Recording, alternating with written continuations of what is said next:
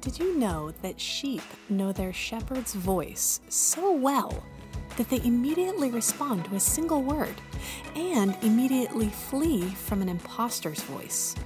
Since they're not predatory, they rely on their shepherd for their livelihood. They follow their shepherd and trust that they will be led to greener pastures and still waters.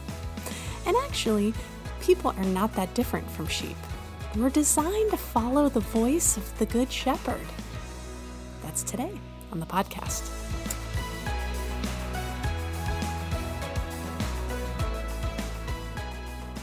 Hey, it's Marisa from the Tower Hill production team. Thanks so much for tuning in to our Tower Hill podcast. Whenever or wherever you're listening, we hope this podcast blesses you, and we hope that you feel free to share it with someone that you know so that they'll feel blessed too. We have just started our new summer series called I Am, where Pastor Jason is helping us to discover what Jesus really believed about the scriptures and about himself and why it matters in our daily life today. And today we're going to talk about hearing the true voice of God and not the imposter. So let's listen in right now. Hey, Tower Hill Online. So great to be with you here today. I'm Pastor Jason. Let's jump in. We're in week 2 of our sermon series called I Am, revealing the true identity of Jesus Christ. So last week we talked a bit about signs. Signs, everywhere there's signs. No, I didn't sing that, but we were talking about signs and how the sign isn't the thing itself. Signs point to something beyond themselves. Danger, thin ice. The sign itself isn't the problem, isn't the danger. It's pointing to where the danger is.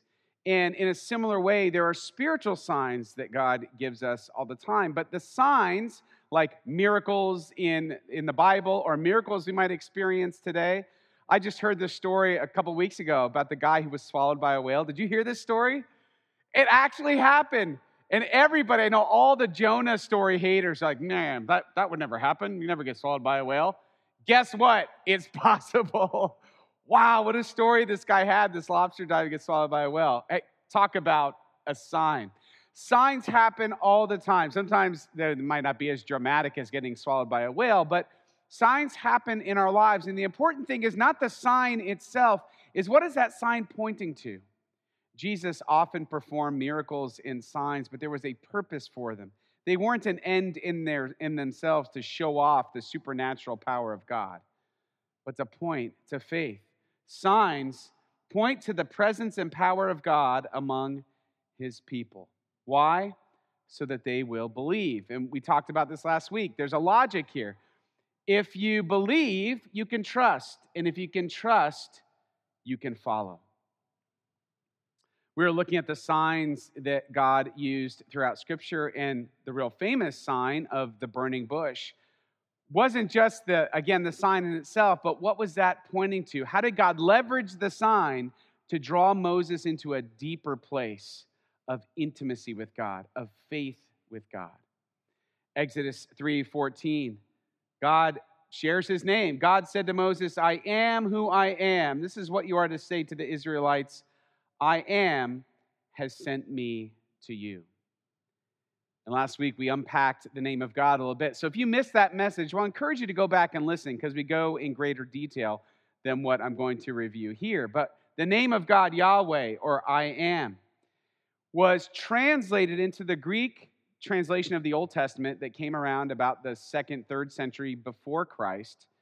And the reason was everybody spoke Greek in the ancient Near East where Jesus was. And so if Greek was the most common trade language, so they translated from the Hebrew into Greek, and the Greek phrase for Yahweh, or the I am, is ego eimi. And this is significant because Jesus says this 7 times, ego eimi, in the Gospel of John, to say, I am the I am. And last week we looked at I am the bread of life. I am the bread of life. So today we're looking at another of the I am statements and why it matters, what it means, and how we are to apply it to our understanding of Jesus and to our lives of faith. Now today, some of you animal lovers out there are going to be really happy today because we're talking about sheep. Shepherding is one of the biggest motifs in the Bible. Shepherding's talked about all the time throughout the Bible, but it makes sense. this is how God speaks to people. Oftentimes, I wonder, a lot of people have complaints about the Bible, that it's talking about shepherding, and it's talking about all these things that we don't really talk about now. Like, how come God couldn't talk about something more complicated? Well, the reason is that God speaks to human culture in a language human culture understands at the time. If God were to sort of give the ancient Hebrews Greek philosophy, they would have been like, what the heck are you talking about? It wouldn't have made any sense because that's not what their culture was talking about. So it's always what their culture will understand. And one of the motifs that they really understood was the idea of shepherding. So you see lots of illustrations that Jesus uses and the Heavenly Father uses and prophets use about gardening and farming and sheep herding. But there's a lot of meaning and importance behind this. And it leads to one of the I am statements of Jesus. But let's have a little fun here, because some people say, we are all like sheep. God says something about us being sheep, and that's super offensive because sheep are dumb, and I'm not dumb. I don't like being called a sheep. If you get a little offended at that, don't worry. Sheep are actually pretty smart. All right? They're pretty smart. So don't get all offended before we get started. All right. What do we need to know about sheep? What are some things? I think when you kind of learn a little bit about sheep and about what shepherding is, you start to immediately see the connection that God wants us to see about how he cares for us. So let's take a look here. Sheep. All the stuff you didn't know you needed to know about sheep. Here we go. The first one is they have flocking instincts. Why? Because they are animals of prey. They have no self-defense.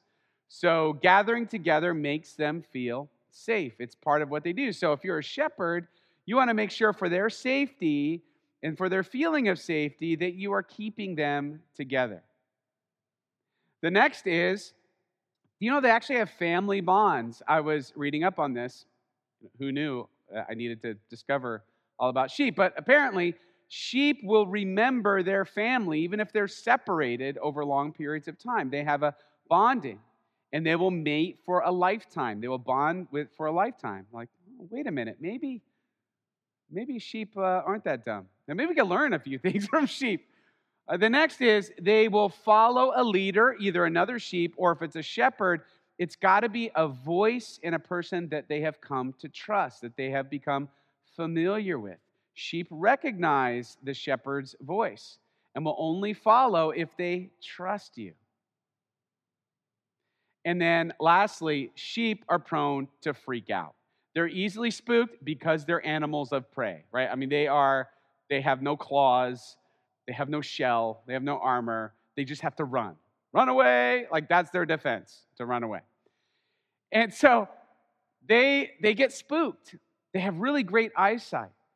And so if they see anything that spooks them, they'll take off. And this becomes a problem when they leave the herd. And so shepherds have to go and find them and bring them back to safety. They're easily spooked. And so I'm thinking, I don't know, bonding and freaking out and flocking instincts, maybe they're a lot more like people than we give sheep credit for. So what does the shepherd do to care for and protect the sheep? So they do it first they make sure that the sheep are adequately fed. They lead them to pastures. And depending on the time of year and the season, they might have to lead them to higher ground where it's a little bit cooler if it's too hot down below. But their whole job is to make sure that they are cared for, that they're tended to, that they have the nourishment that they need. They also would lead them to still water. The reason is sheep are afraid of running water, which makes sense. If you're a very vulnerable animal like a sheep, there's the risk of getting carried away by the water. So they don't like it. They don't like the running water. They prefer still water. Still water, thank you. So I think that's what I do at restaurants, still water. They like the still water. So that's what shepherds to make sure that they are well watered that way, understanding you can't just take them to the river. And it takes an extra level of care to deal with that, especially if you're living in that ancient Near Eastern culture where you got a lot of dry time of the year. Making sure that they're watered is a really big job sometimes. But then you would also defend against predators. Tons of predators are always looking to attack the herd, to find the one that's gone astray. And so a shepherd would defend them with a rod or a staff.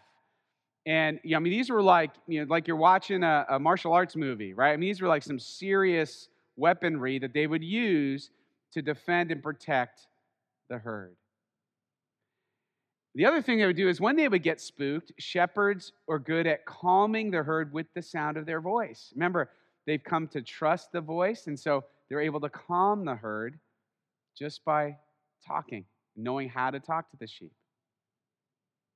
And then, of course, as we said before, gathering strays. If a sheep gets lost from the herd, I mean, the chances go up significantly that they're not going to make it back unless the shepherd can go and do a rescue.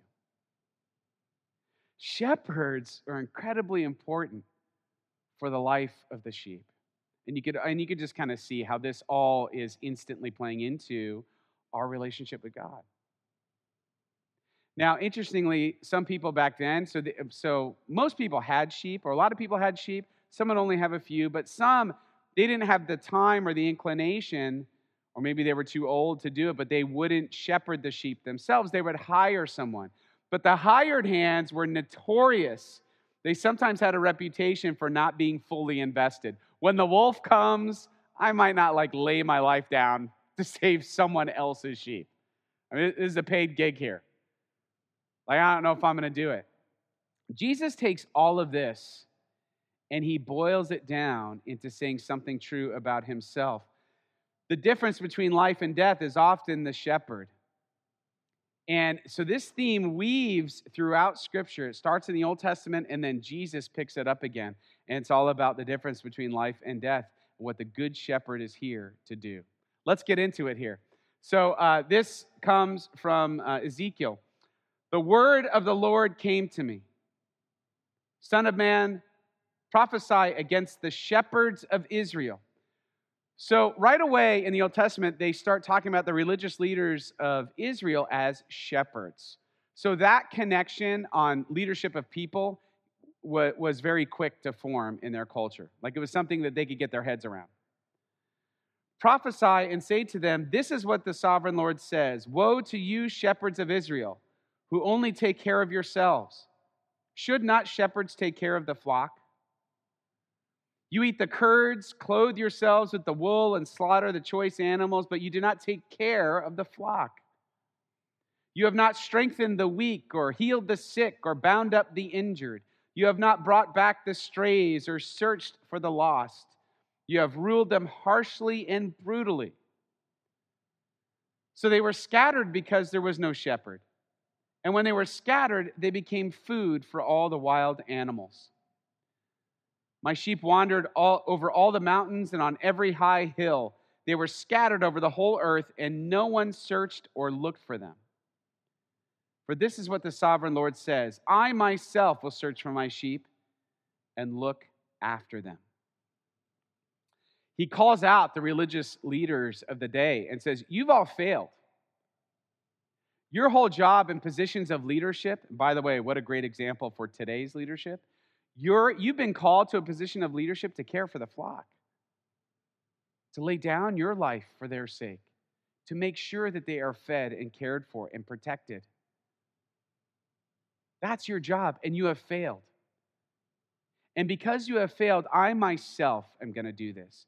I'm going to be the shepherd that you have been unable to be for my people. Someone's got to do the protecting. Someone's got to do the loving and caring. Somebody's got to heal them. You clearly missed that opportunity. It's going to be me. God here makes a promise to be what the religious leaders of Israel could not, the good shepherd. And this idea of the good shepherd, that God himself will be the good shepherd of his people, was woven through the tapestry of Scripture all the way to the time of Jesus. And here's what Jesus says. Again, back to John's gospel, another of the I am sayings. He says this, very truly I tell you, Pharisees, anyone who does not enter the sheep pen by the gate, but climbs in by some other way, is a thief and a robber. The one who enters by the gate is the shepherd of the sheep. The gatekeeper opens the gate for him, and the sheep listen to his voice. He calls his own sheep by name and leads them out. When he has brought out all his own, he goes on ahead of them, and his sheep follow him because they know his voice. But they will never follow a stranger. In fact, they will run away from him because they do not recognize a stranger's voice. The thief comes only to steal and kill and destroy. I have come that they may have life and have it to the full. I am the good shepherd. Again, ego eimi. I am the good shepherd. All the other voices that you're listening to in your life, they're thieves. They're looking to rob you. They're not looking to give you life. They're looking to take life from you. I'm the good shepherd. I'm the religious leader. And what Jesus is saying, remember, he's talking to the Pharisees. I am the religious leader that you all should have been, and you're not. You're all thieves and robbers. You've only sought to indulge yourself in your own religiosity, in your own superiority, and you judge everybody against what your standards are. That's not being a good shepherd. He's basically saying, just like those Old Testament shepherds that God said had failed, I'm saying again to you, Pharisees. But I am the good shepherd. I am the good shepherd. Saying exactly, I am God who says he's going to do the shepherding himself. I am the reality of that. I am the manifestation of that promise here on earth. Big words. I am the good shepherd. The good shepherd lays down his life for the sheep. The hired hand is not the shepherd and does not own the sheep. So when he sees the wolf coming, he abandons the sheep and runs away. Then the wolf attacks the flock and scatters it. The man runs away because he is a hired hand and cares nothing for the sheep. I am the good shepherd. I know my sheep, and my sheep know me. I love this way of understanding God, of understanding how God loves and cares for us. It's a wonderful metaphor. And this I am saying of Jesus, though, I think points us to something else. Just like we said last week about the sign pointing to the something deeper. I think there's something deeper here about what Jesus is saying even to us. Even though he was talking to the Pharisees and he was calling them out, I think there are implications for us in our life of faith. And for me, the first implication that I think of is this. Do you know the shepherd's voice? Would you know the shepherd's voice if you heard it? He says, my sheep know me. But one of the questions I get asked the most as a pastor is, how do I hear God's voice? I don't know God's voice. That's an indicator. That itself is a sign that there's a lacking in our relationship with God. We should hear God's voice and know it and be able to follow. Now, this isn't intended to guilt you, but just to pique your curiosity and to invite you into a different kind, a deeper relationship with God, where you know his voice, where you could follow it accordingly. You might ask, well, how do I know? How do I start to sift out or discern God's voice amongst the other voices I'm hearing in my life? Voices of other people, voices in my own head, not like we're lunatics, but voices like encouraging me to do something. Is it just my own voice and my own will, or is it a will from outside of myself? Is it God's will? How do I know? There are some things that you could test that will help you along your way. These three things will help you to hear God's voice and interpret it when you hear it. The first is God's voice, the shepherd's voice, always affirms Scripture. In other words, it's going to be consistent with Scripture. Whatever you're hearing God saying to you, it better be backed up. It better be consistent with what Scripture says. So what's the implication there is you have to know what Scripture says. Otherwise, you could be turned by just about any voice in your life. Yes, even by the thieves or by the hired hands. You want to hear the good shepherd's voice. You know what it is, too, is time spent. The sheep get to know and trust the shepherd because they spend so much time with the shepherd. I think you start to recognize God's voice the more time you spend with God. Praying, doing a devotional, being with other Christians, talking about God together, learning, what happens is you get to know what the voice sounds like. And then when it shows up in your life, you're able to say, oh, wait, I recognize that. I recognize that voice. That sounds a lot like God. Let me check it against Scripture and make sure. But that sounds a lot like God. And then over time, it gets really easy to hear God's voice. You're like, yep, that one's God, that one's not. You start to figure that out. But your way of checking is always, doesn't line up. If it doesn't line up with Scripture, because here's why. If we believe Scripture is God's revelation of His will for us, He's not going to go against that will now. He wants to confirm that will now, if that makes sense. The second is, it's always kingdom-minded. It's always kingdom-focused. It's not just about me. It's about me in community, in the body of Christ, in the context of God's plan of worldwide reconciliation to Himself. It's kingdom-minded. It's Scripture-affirmed, kingdom-minded. If you could kind of identify those couple of things, you say, well, what do I mean? Well, it's not just kind of like what I want or what needs I perceive that I have, but is this something that is good for the people around me? Is it good for the people in my faith community or the people outside my faith community who this will benefit in some way? It's kind of like a tree and fruit. The fruit of a tree has a lot of nourishment in it, but only if it gets eaten. Otherwise, it just drops to the ground and dies. Kingdom fruit is the kind that's meant to nourish others. What kind of fruit are we growing with the decision that we're making? Is it for the benefit of the kingdom of God? If you can answer yes, that's a good sign that that's the shepherd's voice. And also this one in here, because this is one that applies to me all the time. How do I know it's the shepherd's voice? It's often not what I want to do.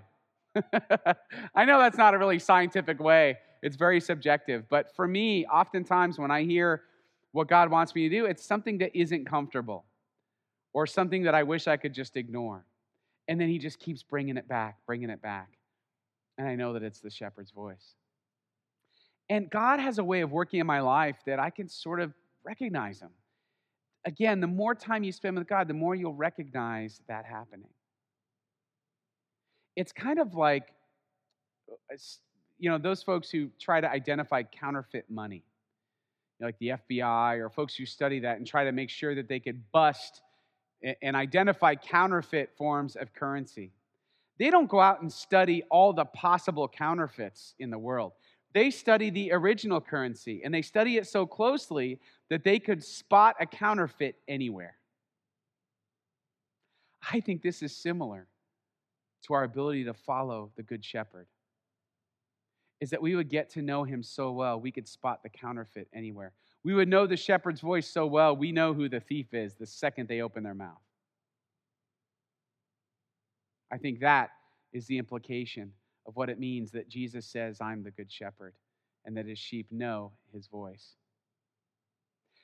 I thought this would be interesting now, to take what we've just talked about and read that famous Psalm 23, about God being the Good Shepherd. Maybe it will shed a new perspective on you as you think about why this psalm is so intensely comforting. The Lord is my shepherd. I shall not want. He makes me to lie down in green pastures. He leads me beside the still waters. He restores my soul. He leads me in the paths of righteousness for His name's sake. Yea, though I walk through the valley of the shadow of death, I will fear no evil, for You are with me. Your rod and Your staff, they comfort me. You prepare a table before me in the presence of my enemies. You anoint my head with oil, my cup runs over.